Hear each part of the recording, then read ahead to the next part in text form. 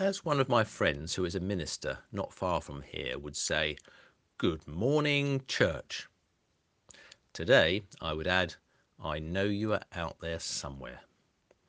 Whether you regularly tune into these podcasts or whether you are a newcomer, I am glad you have taken time out to do so.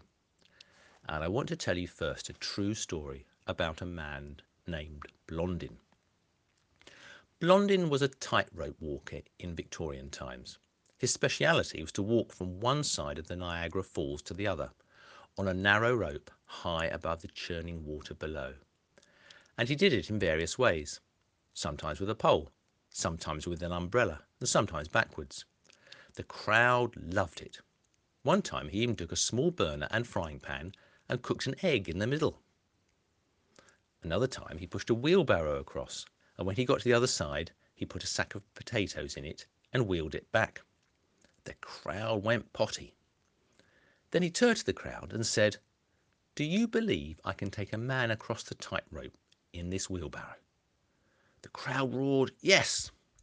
So then he asked, "Who would like to be in the wheelbarrow?" The crowd fell silent. You could have heard a pin drop were it not for the roar of the water. Suddenly, everyone found something interesting to look at on the ground or in the air, anywhere but at Blondin. So he said, "Surely one of you is willing to cross."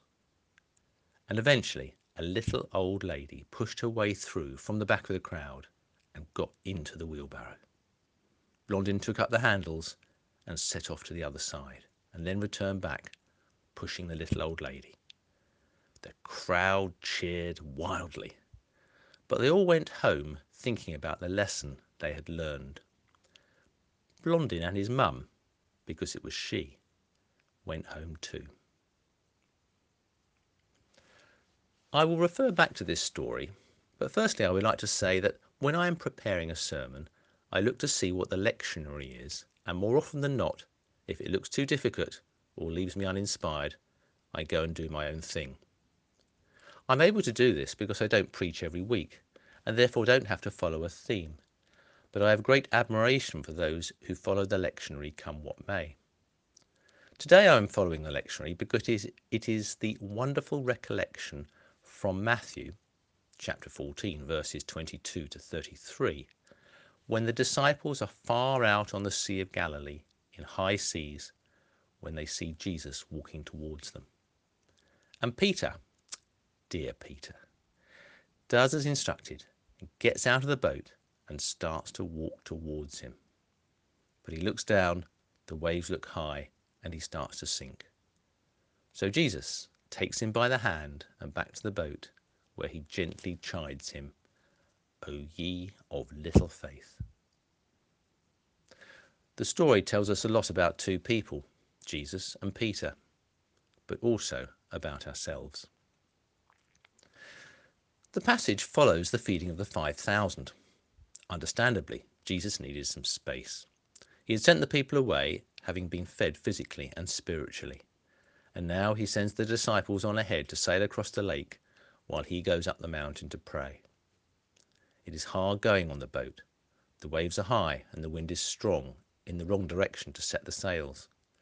The disciples are probably heaving on the oars to make headway, and by the middle of the night they are exhausted. Then they see it, a light on the water, coming and going as the waves go up and down. It must be a light on a boat, but is it? It seems to have the wrong shape, and as it gets closer it seems to have a man's shape. It can only be a ghost, and they scream with fear, but then the shape calls to them, "Courage, it is I, do not be afraid." Courage, it is I, do not be afraid. The disciples had been fearful.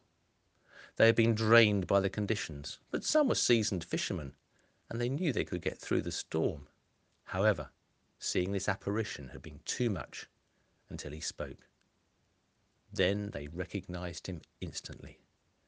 There was only one person it could be, someone who could overcome the conditions, someone who could defy gravity by walking on water, someone who sounded like God. They may even have remembered God saying to Moses, I am who I am. Predictably, it was Peter who spoke up. Lord, if it is really you, order me to come out onto the water to you. Jesus responded with the single word, come. Just as he had said a couple of years earlier, come, I will make you fishers of men. And Peter's response was the same. He came. So don't you just love Peter? The rest of the 12 were in the boat, but he was the one who responded. Just like Blondin's mum, he was the one who put his faith into action. And it was typical of the man. He did things impulsively, not thinking of the consequences.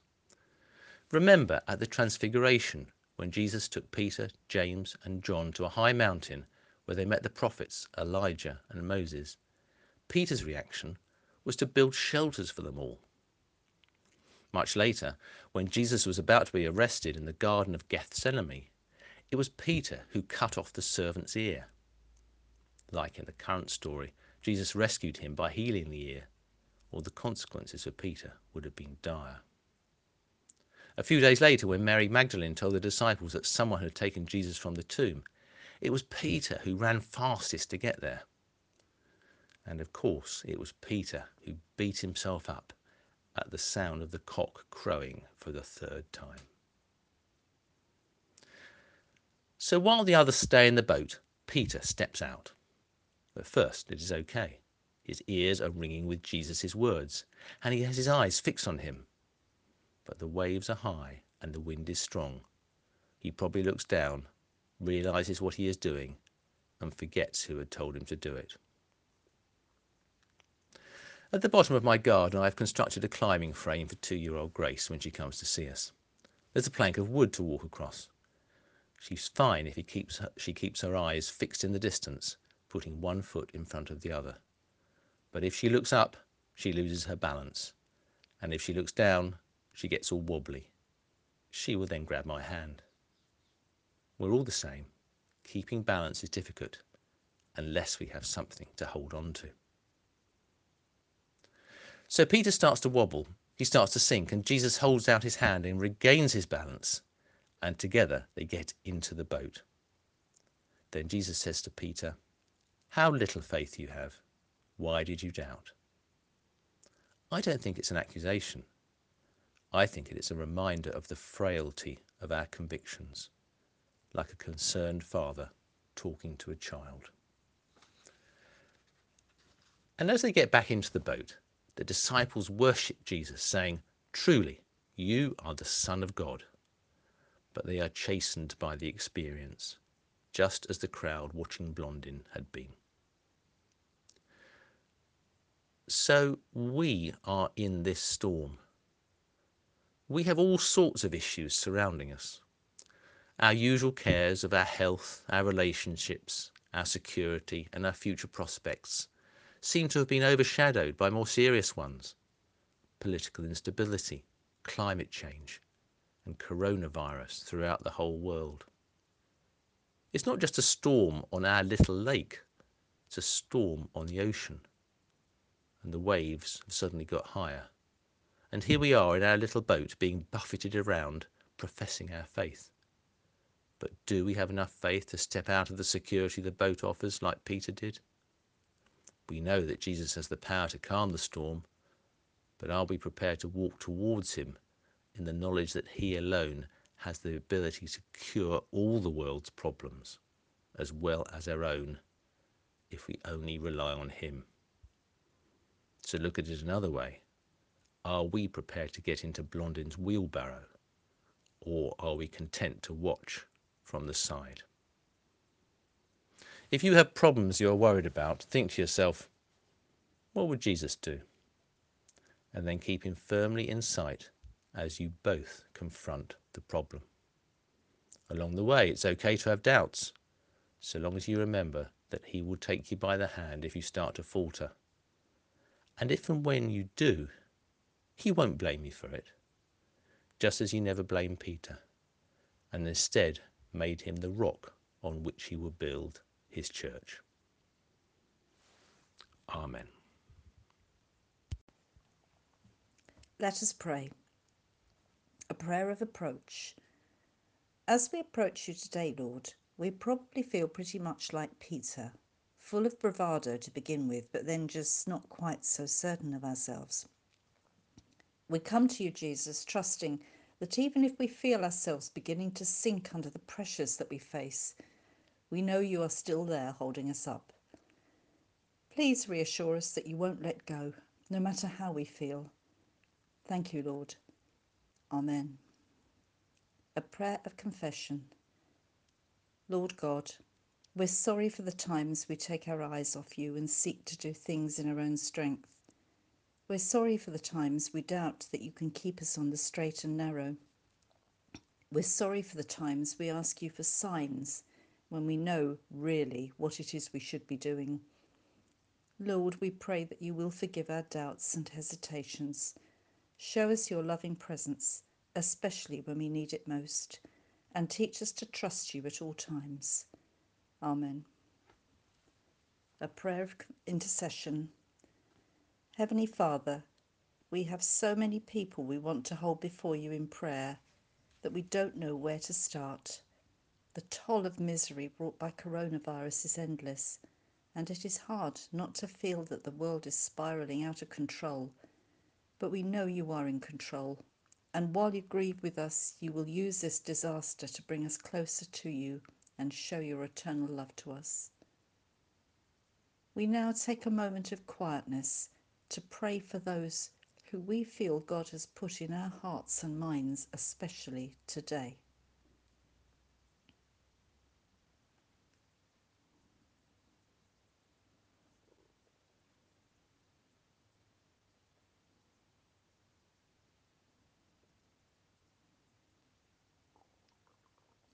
We cannot end this prayer of intercession without bringing to you the people of Beirut. The country has suffered so much over the last few years, and now this appalling explosion has brought more devastation to people's lives. We hold before you everyone there, the injured, the bereaved, the rescuers, the medical teams, the homeless, those desperately trying to find out what has happened to family members. Please soften the hearts of individuals around the world so that they can be generous in giving aid.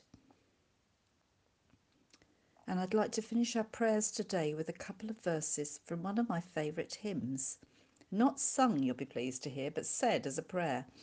I think this hymn inspires us to be courageous in God's love, so that if we are called to get out of our boats and walk on water, we know we have God as our lifeguard. The hymn is In Christ Alone by Stuart Townend, and it's the first and the last verses. In Christ alone my hope is found. He is my light, my strength, my song. This cornerstone, this solid ground, firm through the fiercest drought and storm. What heights of love, what depths of peace, when fears are stilled, when strivings cease. My comforter, my all in all, here in the love of Christ I stand. No guilt in fear, no fear in death. This is the power of Christ in me. From life's first cry to final breath, Jesus commands my destiny. No power of hell, no scheme of man can ever pluck me from his hand.